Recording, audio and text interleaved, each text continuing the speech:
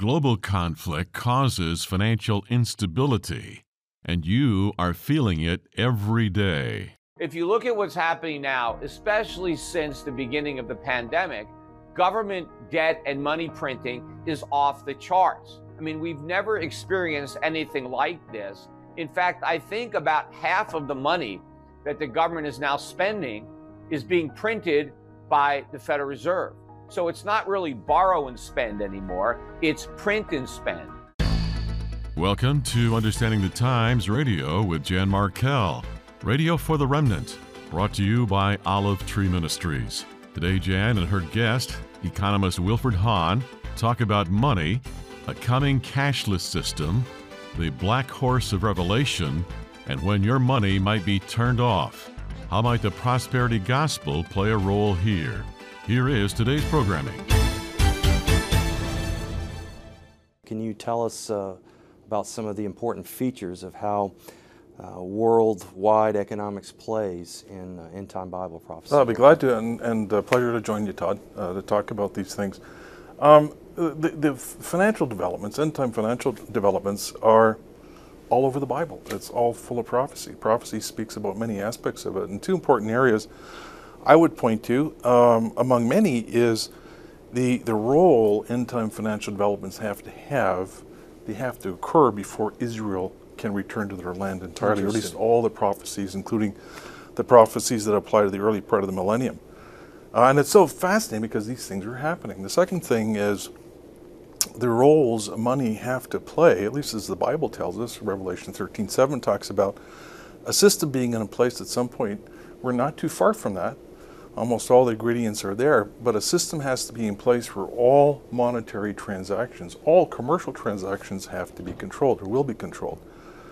And so we certainly follow those developments. And when you think about it, it has to happen from the perspective of, say, Satan. Satan is not omnipresent, not like the Holy Spirit or God. Right. And somehow he's got to be able to coordinate this entire world to do his will. And he uses the aegis of the love of money, mammon, so on and so forth, to do that. But you need also the technological developments to be able to put that into place, and that certainly is well underway. So glad you could join me today for Understanding the Times Radio. I have a special guest with me. I'm going to bring him on momentarily. His name is Wilfred Hahn. You just heard him in that little clip. And by the way, that introductory clip, he closed that short statement saying, Satan must coordinate the world to do his will, and he will use the love of money, and that is well underway. I thought that was very profound. Wilfred Hahn is a global economist, strategist, formerly top-ranked global analyst, research director for a major Wall Street investment bank, and head of Canada's largest global investment operation. And his writings focus on end-time roles of money, economics, and globalization. And by the way, the actions of the globalists and their efforts at control, along with the lack of a world leader, including in America's capital, has caused financial instability on every continent. We're going to talk about that this hour. How does the Christian navigate these unstable economic times? So I am back to Terry James' very intriguing book that we're carrying, and that would be Trajectory, Tracking the Approaching Tribulation Storm. Wilfred Hahn has a chapter in this book, and it's titled Tribulation Tempest, End Time Money Entrapment. So we're going to look at various money and economy-related issues for the next hour. And we have talked for a year on this program about the coming digital currency. We've talked about central bank digital currency frequently. How safe are our banks? Why is the stock market seemingly so resilient? Can't people see that there are very rough waters ahead? Now, many commentators are now saying that the conflict between Ukraine and Russia will certainly escalate and cause even more global instability, and I think that's possible. We may be looking at World War III, I hate to say that, but almost every commentator is saying the same with a very troubled voice. Global conflict causes financial instability. So I'd like to welcome back to the programming of Understanding the Times Radio, Wilfred Hahn. Welcome back. Thank you, Jan, for inviting me into your program. You were with me almost 20 years ago, so times have changed in 20 years. I'm taking a lot of my comments, again, from the chapter you wrote in this particular book. Wilfred, we read in Revelation about the black horse, that there will be an economic chaos time during the 7-year tribulation, the time of Jacob's trouble, when a day's wages for a loaf of bread are going to be needed. And we're seeing shades of that today. Give me your thoughts on this, because where do you see this going? I'm talking now pre-rapture. There's many, many indicators in the Bible that we can link up with present-day developments. They're sort of preparatory trends for all the events that happen in the tribulation period. Many of those. For example, you referenced just inflation. Inflation is prophesied to be a problem inside the tribulation. But beforehand, what do we see developing? Well, we see a lot of trends and policies put in place around the world that ultimately will ignite inflationary trends. Where I see it kind of linking in is with population dynamics. The world is going through a phenomenal change in value. That has to do with families and children. Because of that, I mean, this has already been in tow for 50, 60 years, slowing population growth, for one. What that must cause is a group, older cohort of people. And they're all going to be wanting to clamor after a retirement income of some kind, but there aren't that many workers anymore that are younger that can support that whole structure. So all of that is one of the ingredients that will contribute to quite a bit of inflation. Policymakers do see these problems and they have to come up with solutions. Unfortunately, a lot of these solutions are bogus and won't last very long. But in the meantime, they know that they have to keep the apparition, the picture going, just to keep everybody convinced and engaged in the trends that are going on. So I just mentioned briefly here on inflation. We can give it a much more prominent treatise, if you like. But there's all kinds of things in the Bible that refer to globalization trends, globalism, and, of course, the very fact that Satan must promote systems and technology that allow him to be omnipresent. In effect, he isn't. But through these mechanisms, it allows him then to bring about some of these trends. And the most viable way of doing that, you already quoted, Jan. I'll just read a quick sentence here to undernote that. There's no more powerful worldwide earthly control mechanism possible of humans than an integrated cashless financial system. So that's what has to be put in place, and we're well along the way. I actually want to go there, and I have talked about central bank digital currency on this program frequently. We know that the government would like to get rid of cash and be able to track and tax every single transaction on the planet, which they will be able to do with CBDC. I was telling my audience a year, maybe even more than a year ago, to start paying attention to the term CBDC, central bank digital currency. I think what I'd like to do, since we got into this particular subject, CBDC, a little bit sooner than I thought, is just play a real quick clip. It happens to be Tucker Carlson and Catherine Austin Fitts. They're going to discuss this for a little over 3 minutes, and then I want to come back and talk about it with you. Take away cash and make everything digital, and digital currency is central bank digital currency. Obviously, you have no power whatsoever. If they don't like what you're doing, they just shut you down and you're impoverished. It just happened in Canada last winter, so we know what the consequences are, and we know why they want it. So that couldn't happen, right? Well, we may live to see the day that it does happen. And here's the latest sign that it may be happening. The number of banks and ATM machines in this country are in steep decline. Far fewer than there were just a few years ago. And in some countries like Australia, they're going away at high speed. So this is not something that anyone voted on. This is something that they're just doing, whether you like it or not. So you can say we have cash, but if you can't get cash, then do you really have cash? So where's this going? That's the question we want to assess tonight. And we're going to with Catherine Austin Fitts, who has been monitoring this. She founded the Solari Report. She's also the Assistant Secretary of Housing and Urban Development, and we're happy to have her. Catherine, thanks for coming on. So I think if you put this up to a vote nationally, most people would say, no, I may not use cash, but I'd like to have cash, because if there's no cash, then I have no control over my life. But it seems like this could be a way to affect the same outcome without a vote. So, Tucker, one of the bedrocks of freedom is freedom to do financial transactions, including privately, or freedom to do where you want to do and wherever you want to do.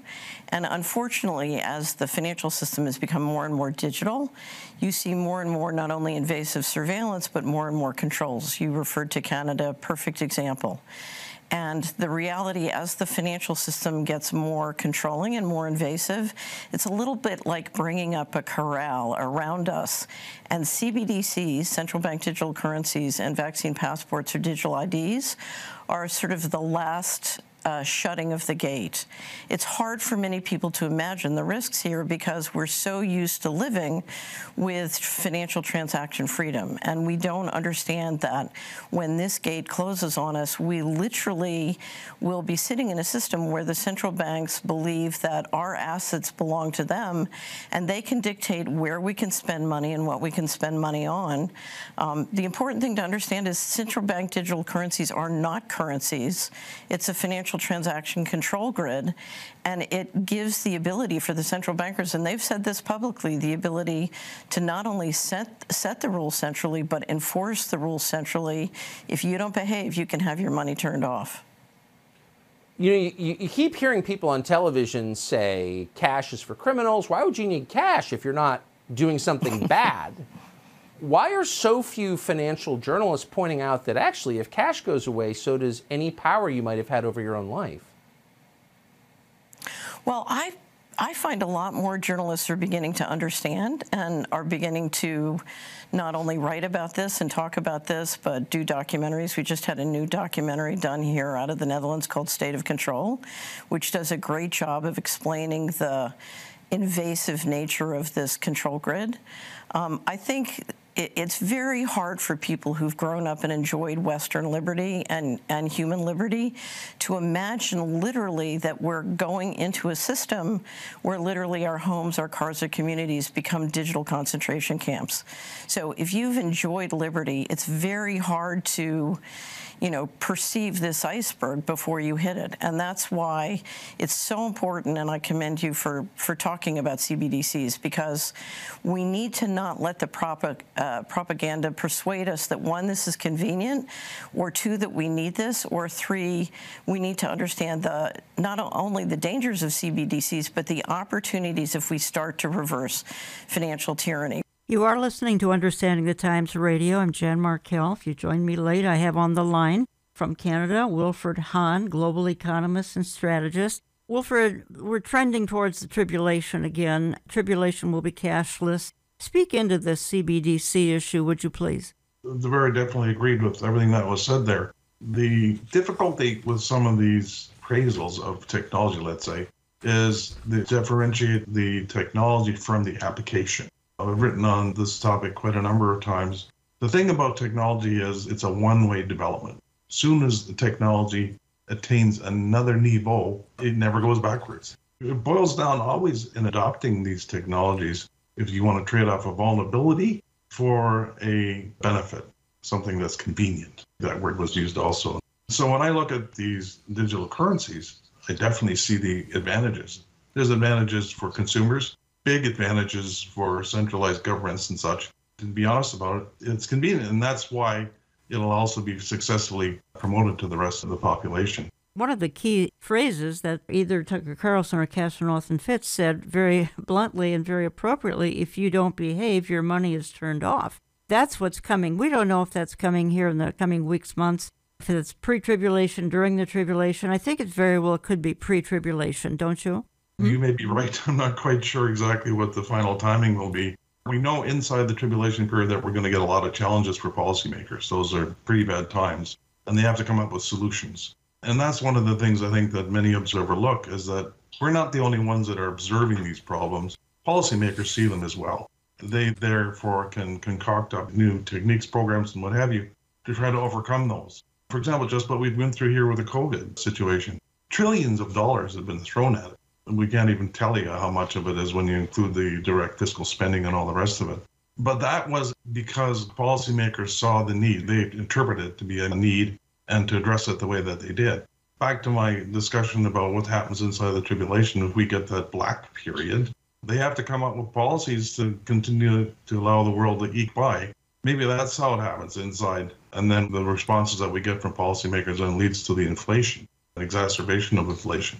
I wanted to comment on inflation here just a moment, because we were talking inflation as we opened the program. Looking at a headline, it's on Breitbart. Biden's inflation is crushing the middle class. And I think the question is, how high is it going to go in 2023? And the author says, at least I'm not in the market for a new car, something most Americans look forward to, but which is increasingly out of reach for millions. It goes on to say, Fortune reported last week that new cars are now toys for the rich. My goodness, as the average price for a new vehicle in the U.S. has jumped to an amount here, it's staggering, and I'm sure it depends on what kind of a model you buy, but it can be easily $50,000 for a new car. And then it goes on to say what we're going to put into the automobile. Did you want to fill that up? Gas prices are primed to rise again in a few weeks. They're already on the way up in the West, which is where this author lives. Here in Colorado, the average price for a gallon of regular is back to over $4 and briefly dipping to around $3 in 2022. And then they say Californians are closing in on $5 again. Somehow, though, a gallon of gas in California is still less than a dozen eggs. Okay, well, a lot was said in those couple of paragraphs. And again, I think the question is, how high is this going to go? Some of this is staggering for my listeners. And I have another article here. About 2/3 of the country, Wilfred Hahn, are living paycheck to paycheck. Yes, the situation we're living in right now is quite terrible. It's brutal when you think of it from a retiree's point of view. Yes. Fixed income. They may have portfolios that have interest income accruing to them. But when you have those rates at 3% and inflation is running along at 6% for a period of time, well, you're going backwards. So that's what we're in right now. Not a whole lot we can do about it. We know the policymakers, certainly the U.S. Fed, is wanting to stamp out the inflationary juices, so to speak. Not so much successful just yet, but most certainly their talk is pretty direct. In other words, they intend to get inflation back down to at least to the 2% level. I don't know how fast that's going to take, but they're definitely trying to do that. So I don't see necessarily a big grand inflation uptrend happening from here. We've already had one over the last year and a half. Pretty astounding, really. Yes. How quickly everybody, for example, corporations, I'm not against corporations, of course, per se. I'm just against what some of them may do. And they were very quick to jack up prices and bolster their earnings. It's kind of coming to the end right now, but it happened very quickly on many levels. That's kind of an interesting statement on the behavior of human beings. Again, Wilfred Hahn has a chapter in the book that's found in my online store, Trajectory, Tracking the Approaching Tribulation Storm.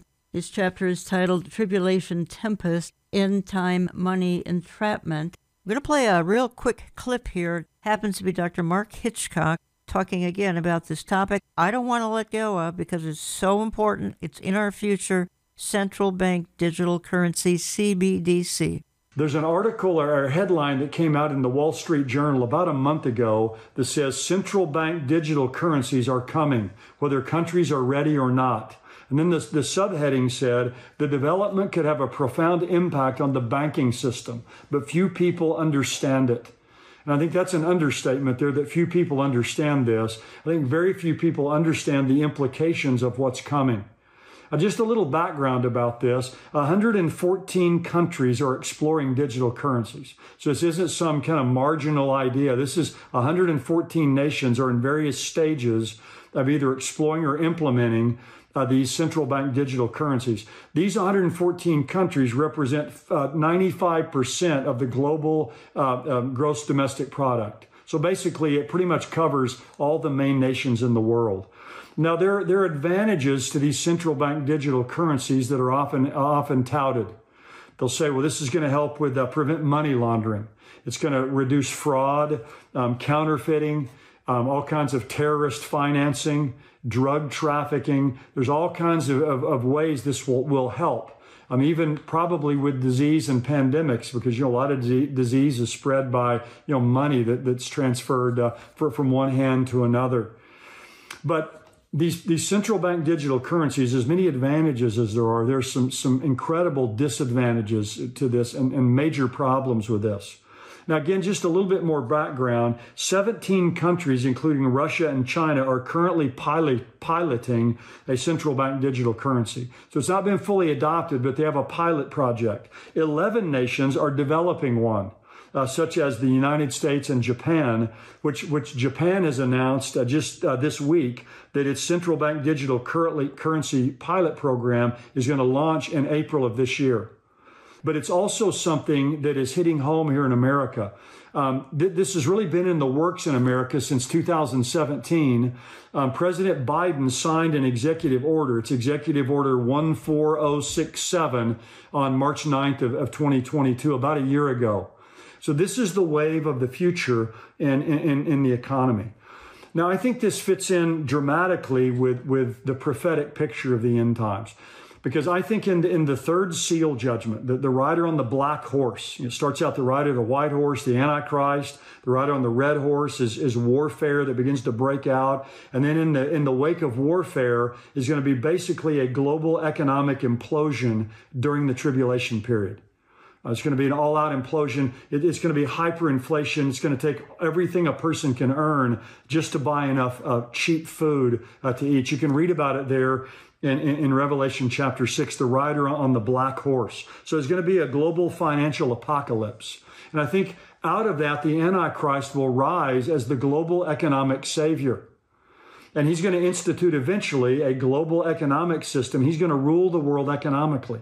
Ultimately, he'll rule the world religiously and politically and militarily in Revelation 13. But I think his entree is going to initially be in the area of the economy. That's the easiest way to gain control. And I don't think there'll have to be a global currency. If you have these central bank digital currencies in place, if you can get control of this, then you can control all of these currencies and basically control the world economy. So I think economic control in the wake of that global economic implosion with the third seal will be the first phase of the Antichrist global takeover. And when that happens, then ultimately he'll institute the mark of the beast. No one can buy or sell without his mark. He'll have total control of the world economy. And the only way you can have that is some kind of cashless system, just like this central bank digital currency system that's being established. You know, Wilfred, one thing I find interesting is that the stock market seems fairly resilient, and it seems to be going up and down, but do you anticipate, and I know a lot of my listeners are wondering, and they're wondering in light of should they be investing, where do you think that's going to go here in the coming year? I have an article here in front of me, and it is from Fox News. Actually, it was just a week ago. This was headline news on Fox. U.S. stocks are in a death zone and could sink 26%. Morgan Stanley warns, this is one paragraph, U.S. stocks have climbed to unsustainable highs and face imminent losses once investors realize there will be no Federal Reserve pivot later this year, according to Morgan Stanley. It goes on to say, so-and-so of the chief U.S. equity strategist at Morgan Stanley warned in an analyst note this week that the stock market has entered a level known as the death zone, the name used in mountaineering to describe an altitude so high that climbers do not have enough oxygen to breathe. I'll stop there. I would like your input. My listeners would appreciate it as well. The various clips that you quoted there, Jan, that's normal. That's just the day-and-day drumbeat of Wall Street and its sister around the world. It's always a standoff between what they call the bulls and the bears. And go back to a point I made before, that policymakers see these difficulties as well and try to bring in policies that will avert some of the disasters that are being predicted. Now, if you look back over the years, it is a natural human state that markets fluctuate. You've got 8 billion people out there looking to make a gain. Not everybody participates in that, of course. That's just normal, that kind of interplay. I'll just mention this as well. Forecasting out is extremely difficult, as everybody knows, particularly short term. 1 year is very short term. Longer term, a 5-10 year type period is a little more reasonable, I think, in terms of managing expectations. It is terrible. Most people feel exasperated. They don't know what's going on, and it's a hard time figuring out what the answers are. Just a heads up here for those of you wishing to consult with Wilfred Hahn on investing. I have to tell you, due to Canadian restrictions and regulations, that's probably not going to be possible. I'm really beginning to wonder if Canada is an open and free society anymore. I'm hearing from Canadians regularly, but you will not be able to consult with Mr. Hahn on investments. And Wilfred, I would like to say daily, certainly 3-4 times a week, questions from my followers and listeners wondering what on earth they should be doing with their finances at this point in time in history. As I said in my opening to the program, we have potential war in at least Eastern Europe, which could easily spread to the Middle East, and it could become World War III, and that's not the purpose of this hour, other than situations like that cause such gross instability all around the world, and then gross instability in the lives of each and every person listening to this program. So do you have a word of wisdom for somebody listening right now, and they're just wondering what on earth do they do? Are you recommending at all, for instance, gold, silver, commodities? Are you recommending mainly go into the market, stay out of the market? Give me your thoughts here before I go into a midpoint break. The interplay of human behavior and psychology with markets is an important thing to observe. When the vast majority are pessimistic, concerned, worried, then asset prices tend to be lower, cheaper. That's sort of a natural process when you don't know what's going on and there's a lot of bad news. And most people, unfortunately, do the wrong thing at the wrong time, is they jump out. And that's one of the concerns I really have with what I call the doomster merchants, is that their advice is very good at getting people out and not necessarily at the right time. That's harder to say, but virtually absent when to tell clients to get back in. That's really tough. And so what happens, unfortunately, and that's the case in America, most certainly in Canada also, is that the average individual investing out there does a really poor job. They end up, on average, making returns less than a CD rate. Now, that's data that I have that goes back 20 to 50 years. And that's simply because they're being jostled around with all this bad news, potential bad news, bad forecasts, but they're responding to it emotionally.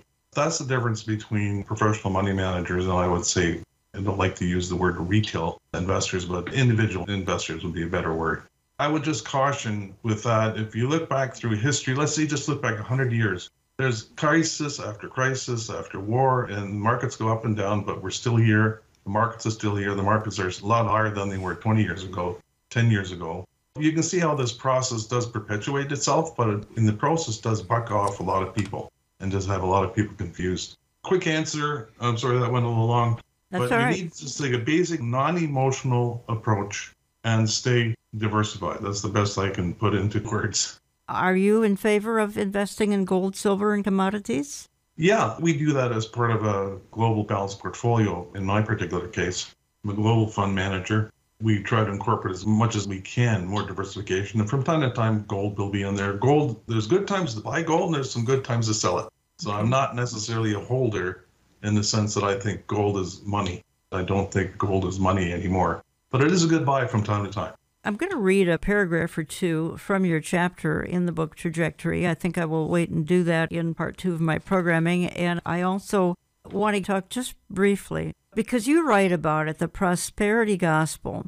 And I'm actually going to play a clip of some prosperity gospel people, and then somebody who's going to critique what they have just talked about with their prosperity lingo. Because I personally feel that, I would guess 20% of the church is infected with the prosperity gospel, and that's because there is an end-time money snare, and you write about that a great deal, and you write about the prosperity gospel in this chapter, in Trajectory.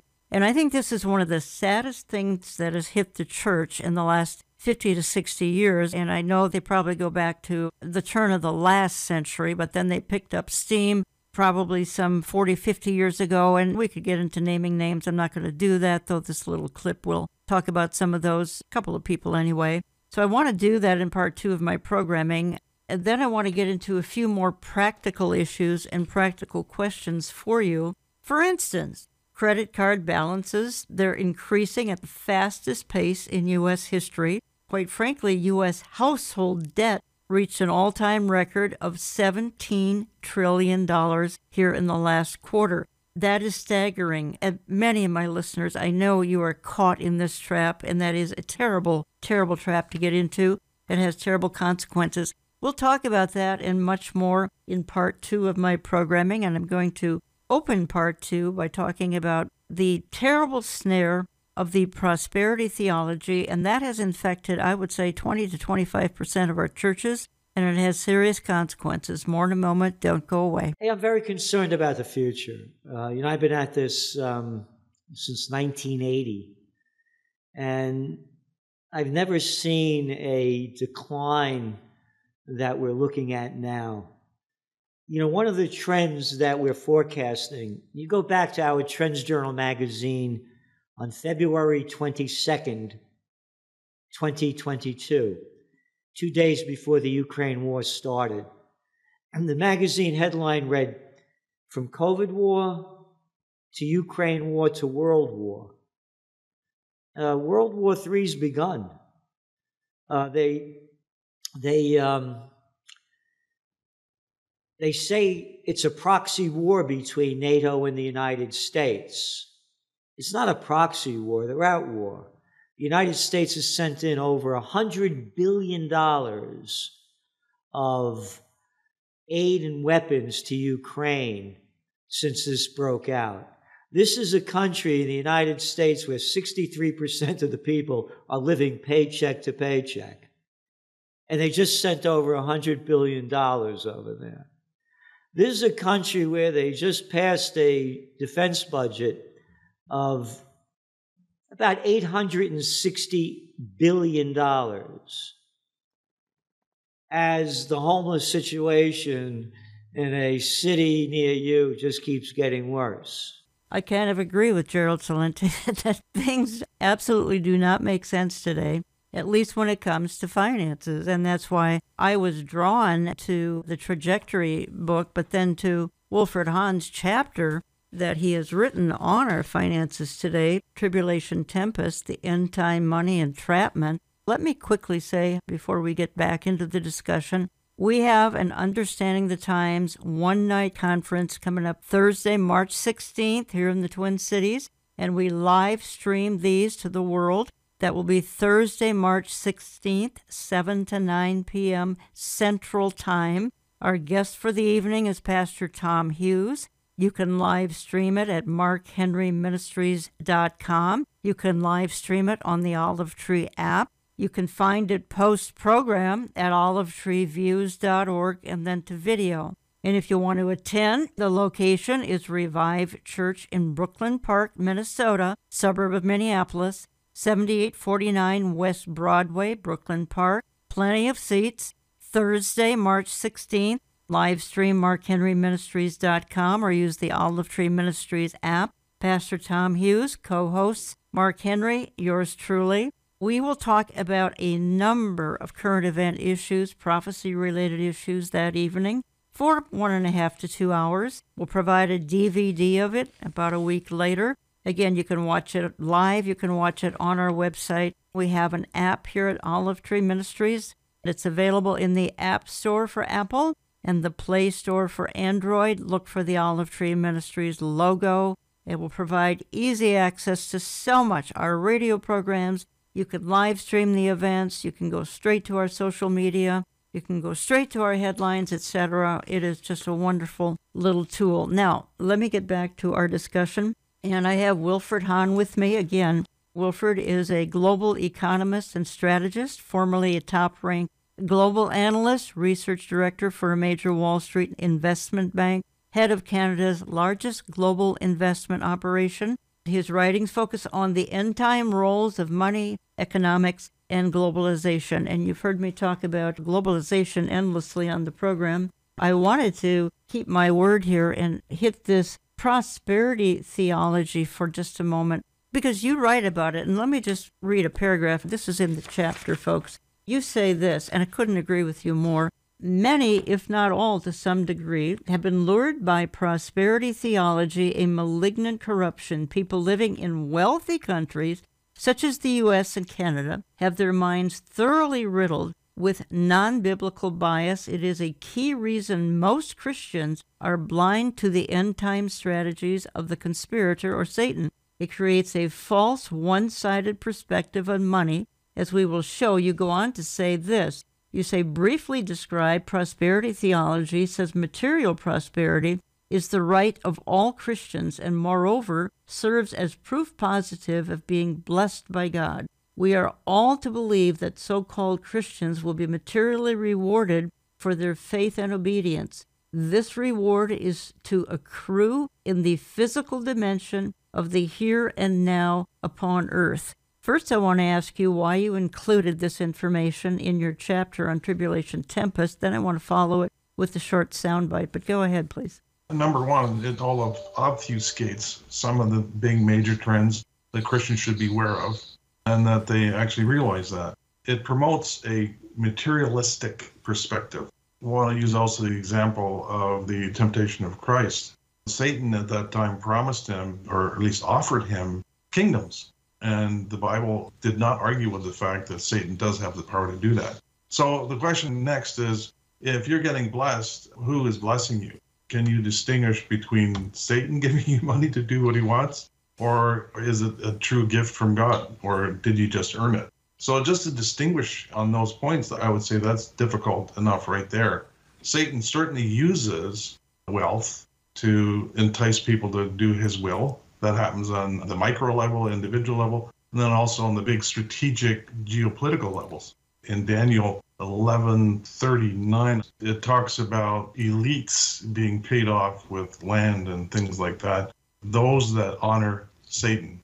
There's a blatant example of money being used by Satan to foment things that he wants on this earth. I think part of this gets all muddled together. So how do you know that you're being blessed by Satan or not? And some people, sadly to say, really shouldn't come into a lot of money because they can never handle it. Others maybe have better means of handling it. It's not necessarily to have big gobs of money in excess of what you need is not necessarily a blessing to some people. You say tragically, hardly any pulpits have not been influenced by the infectious disease of the prosperity theology in one way or another, blatantly or subtly. I'm going to play a clip because it includes three people who are obviously and blatantly prosperity preachers, followed by someone who's going to chastise them. That would be Justin Peters. But you're about to be blessed like you've never been blessed before. And some of you need to step into blessing, and you do that with an act of faith. $300. Why is that significant? It's significant, number one, because it got your attention. And it's significant, number two, because that's what the prophet of God spoke. You say, but I may not have $300 right now. Well, what do you have? Do you have 100? Do you have 150? Take a step of faith toward God right now. But everyone who wants to move to greatness, listen to the voice of God. $300. Release it to God and watch greatness come. Because God is a God of abundance. God is a God of abundance, but you'll never experience it until you're fully persuaded that God wants to prosper you. If you can believe, He's going to make a way for those kids to go to college. He's going to make a way. And that's why I feel so passionate about this stuff. It works for people who take hold of the promises. Hallelujah. Do I believe that God wants to bless us? Yes. But when you go to the conferences, you ask people to give money. So sure. You say, do it cheerfully. Yep. Because the Bible says, give and it shall be given unto you. See, giving is a major part of the whole Christian doctrine. But do you believe that if someone gives money to the ministries, right, that more will come back to them? Yes. Absolutely.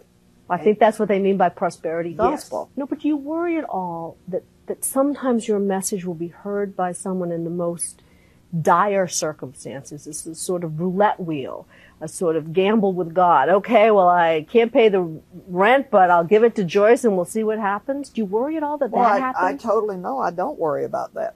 Joyce Meyer says, no, I totally don't worry about that. Well, I'm sure she doesn't, but she should. Because right now, even as we speak, there are thousands of people all around the world who are watching TBN and Daystar and Lycia Broadcasting and the Word Network and all these things. And they are hearing this endless drivel of saying, you send us your money and God will give you a harvest. And there are people at home, they are poor, they are sick, they are desperate, they have sick children. And so in desperation, they get out their checkbook or they get out their credit card and they send in money to these multi-millionaire preachers who fly in private jets and who live in multi-million-dollar homes. Jesse Duplantis, for example, lives in a 35,000 square foot parsonage. But when your wealth is gained off of preying upon the hopes and fears of hurting and sick and desperate people, there's a lot wrong with that. When your wealth is gained off of distorting the gospel of Jesus Christ, there's a lot wrong with that. Wilfred, I think that says it all. So I'm glad you included a little bit of this in your chapter here in Trajectory. Did you want to comment on the clip just played? I totally agree. The curious thing, of course, isn't it, that one has so many believers in prosperity theory here in North America and other prosperous nations, and in the poorer nations, you don't. I've never been able to figure out why. Probably because they're a little more sensible about where money comes from. But that's interesting. The one little telltale that works every time as to whether or not somebody's offering you real help or a Christian perspective is if there's an exchange of money. The Bible gives salvation freely. It's specific about that. And all these other solutions being offered are offered at a cost of money. And that's probably the number. That in itself is an indicator that it's a false good that you're being asked to pay for. I agree with you. You highlight in your writings that this is prominent, the prosperity theology, as you just said, in rich nations, not in poor nations. But the problem is, Wilfred Hahn, is that these prosperity preachers are preying on people in the poorer nations, telling them that they can become rich. I'm talking about very poor nations. And then they add insult to injury by saying that if you'll give even more, you're going to be double blessed. In other words, it mushrooms in insanity as they push this agenda even further, and the seed faith and all of that, which, again, it's occupying at least 1/4 of our churches and maybe 1/3 of our churches now. And I find this is part of probably the end-time apostasy or falling away that was predicted. This is certainly a part of that. But I appreciate your calling it out anyway. Unless you wanted to say more, I'm going to move on. This isn't an hour on the prosperity theology, but folks, we're talking money, and money is abused in that stream of theology. I'm quoting you here, and you say this: conveniently, crises can serve as a clandestine cover under which to push forward a long-term agenda against God. You say, for example, mankind is very vulnerable to fear and greed. Satan knows this well. He therefore surely loves hyperactive financial markets around the world. He ruthlessly uses these human penchants and weaknesses to his advantage. And then you write, it is therefore reasonable to accept that crises and their attendant human responses of fear and panic do play into the glove of those who have an agenda to advance. They can seize the opportunity of a populace that is willing to compromise or accept a loss of freedom for the sake of security and prosperity. And then you conclude this particular thought anyway. These trade-offs lead down a very treacherous road, one that is well documented throughout history and also in the Bible. And you say, why? Because such changes and trends born of crises are usually cumulative and not easily reversed. I'm going to ask you, do you feel that some of the financial crises today then fall in this category? I mean, clearly there's some are Satan manipulated, but a lot of things, if people sense a crisis, they do strange things with their money. Perhaps is that the point being made?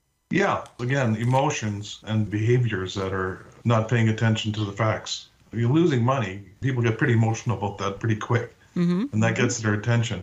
We're still to expect some more of that in the future. For example, we talked earlier about the one world money system and the end-time money snare, how that's going to be coming about. But what still stands in the way is the sovereignty of a number of nations around the world. We have a good coming together on technology, central banking theory. The overall views on that sort of thing seem to be coming about, but nobody wants to give up sovereignty for their nation. How do you shake that loose? Well, progressively that's already happened, but you shake that loose with more crises. And they may be short-term crises, or enough to generate fears on the parts of policymakers to come up with new solutions. But again, it comes back to the difference between enjoying a new benefit and trading it for vulnerability going forward. That's unfortunately the standby that happens in every one of these situations. We get more vulnerable to these systems. And all of these trends, we just talked on a few of them, do have a cumulative effect on the world's economic structure. We've just gone through COVID and the various big support programs and so forth. Yes, it helped some people who were without a job perhaps and needed supplementary income and that sort of thing. Let me move on to some practical questions that I have for you. Again, I'm speaking for the hour with Wilfred Hahn. For those of you wishing to consult with Wilfred Hahn on investing, I have to tell you, due to Canadian restrictions and regulations, you will not be able to consult with Mr. Hahn. Forgive me for being a little bit America-centric here. I'm not asking you to comment a whole lot on Canada for a couple of reasons we don't even have to discuss, but do you have any insight on the stability of U.S. banks? And I think there's plenty of speculation that they're not very stable. In fact, they're closing down at a record pace. Can you speak into this, please? While you refer directly to U.S. banks, they are also amongst the largest banks in the world. And we've already seen some developments here over the last crises, the number of crises, for example, the global financial crisis. What happened then is another one of these examples of how a crisis prods development on a new front. And that's what happened 14 or 15 years ago. The BIS categorized the banks in the world according to their vulnerability, according to their importance to the world financial system. I've forgotten the exact numbers, but I think we came up with 40 companies that are the banks or insurance companies that needed to be protected and watched over during future crises. So you really see these kinds of developments happening. As to specific U.S. banks, I couldn't really speak to each individual bank, right. But as an overall trend, they are being preserved. You can be sure that in any future crisis, first thing that policymakers do is make sure the banking system survives. It may cost untold amounts of money to do that, but it's so important that they are considered absolutely necessary. But there's much speculation that banks are going to seize depositors' holding just to stay solvent. Is this kind of a needless worry? I kind of don't think it is. Potentially it could happen. We'd have to look at the occasion when it happens and what the trade-offs are. I would question why a bank would do that if we aren't already at the end point. As long as we're not at the end point yet, and this is a task that Satan has as well, is that he's got to keep this false prosperity ongoing. That's what pulls people into his plan, into his web. And to scare people off, that's not the quickest way to get aligned with Satan and with the end-time money snare. I'm not sure what tactics are going to be most appropriate at that time, so I have to leave that question open. I do have an email here I would like to read. It's very short. I'm not going to give the person's name. I'd like you to comment on it, and if this is something you're not aware of, we can move on. But she says, I just want to tell you an experience I'm having with a local bank. She says, I live in Missouri. Recently, the bank contacted me about a strange charge on my debit card and asked if it was mine. It was not. They immediately canceled that card, which I thought was a good thing. However, they don't have a way to issue a new debit card anymore. The network card printer no longer works network-wide. Plus, the bank acts like they could care less. So this has impacted my life tremendously. I had no idea how much I often use my debit card. I think this is the craziest thing, and I can't help thinking that I'm getting a small taste of what it will be like when the banking system is completely run by the Great Reset. Did you have any thoughts on this, Wilfred? I'm not familiar with what happened, but I'm sure this is a very sincere writer. It does sound like it'd be a very difficult thing to maneuver through as somebody who has their money accessed through a debit card. But it doesn't sound like a very good business model to me that a bank of some type is that shoddy with customer service. I'm going again here to something that you have written, and I'm going to ask you to expound on it. You say this: essential to the globalist agenda is a final financial entrapment of all mankind to force all to worship the Antichrist.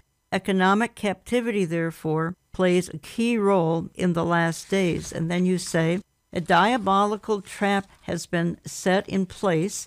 An end-time money snare has been set. You say, how did the world get to this late date, this rendezvous with history? It required a lot of planning and plotting, forward steps followed by backward steps, then again forward. And then you say, the end goal is to entirely entrap humanity, allowing him fewer and fewer options. Ultimately, a stern world ruler will be revealed, forcing humanity to comply with his agenda of rebellion. As already mentioned, it is a plot to which the Bible testifies. Then you go on and give the illustration of Joseph, and perhaps you could summarize why you are using the illustration of Joseph, which I think is very appropriate. The trap that we're talking about is described in Revelation 13:17, where it talks about the limitations of buying and selling. What that really means is no buying of anything anywhere. complete world financial system is inaccessible. One needs to be approved in some kind of way.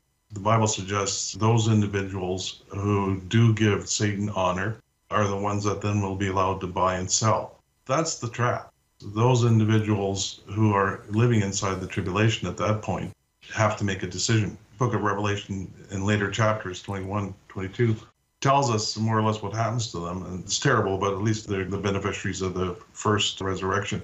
This doesn't hit before the tribulation, but certainly we can see all around us. We've commented on a number of items already, Jan, that are emblematic of the end time trends that have to happen. You had mentioned Joseph. We had written an article series on Joseph and him being sort of an example of globalization, if you will. The listeners might be kind of shocked us talking about that because Joseph is seen to be one of the few characters in the Old Testament that has no infractions against him or wasn't indicated to be a sinner in any great respect. I'm sure he wasn't perfect. So that's a bit of a shock that we would use him to model the longer term development. Right from that point on, Genesis on, using his example of what he did, how he got the power for the Pharaoh. Because the Pharaoh ended up being the richest man in the world. He had complete power in terms of financial affairs. Joseph brought the programs that enabled that sort of thing. In the end, at least to that story, is everybody agreed to the policies that they brought about, and they said, we thank you, Joseph, for basically taking our land. We happily give it to you. So you can see how this whole play out happens over time in microcosm there as to what we're going to see playing out over the whole end time era. As we already pointed out, some of these trends are pretty clear.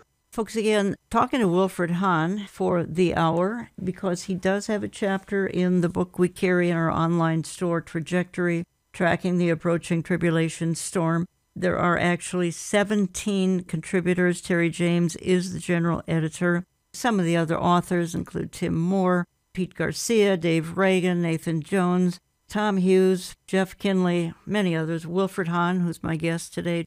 So you might want to check that out, olivetreeviews.org, olivetreeviews.org.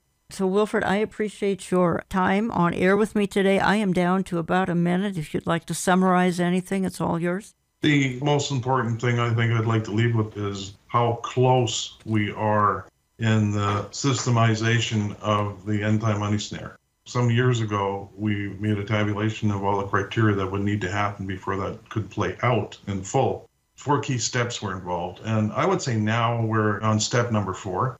And so we're very, very close. The only thing that intercedes for now or hinders are some sovereignty issues. A bunch of nations need to get together and adopt these policies together. And then, of course, the final Antichrist has to be there at the lead, bringing about the last few steps here that we already talked about in Revelation 13:17. So we are close. Much of what we do in this ministry is document those kinds of trends. All of this is played out in less than 100 to 150 years. And that's against the cosmological timeline of human being on this earth 6,000 years. So for that one little sliver of time, this ferocity of development has happened to the point where we're here right now, steps away from these things starting to play out. Folks, as I go out of the program, I'm going to say this. Did you know that there are roughly 2,300 verses concerning money in the Bible? That's almost twice as many as verses about faith and prayer combined. Nearly 15% of everything Jesus spoke about related to money and possessions. 16 out of his 38 parables dealt with the topic of money. The Bible is very clear about an inherent connection between a person's spiritual life, attitudes, and actions concerning money and possessions. But remember the words of Proverbs 11:28, "He who trusts in his riches will wither, but the righteous will flourish like a green leaf." I want to thank you for listening, folks, and we'll talk to you again next week.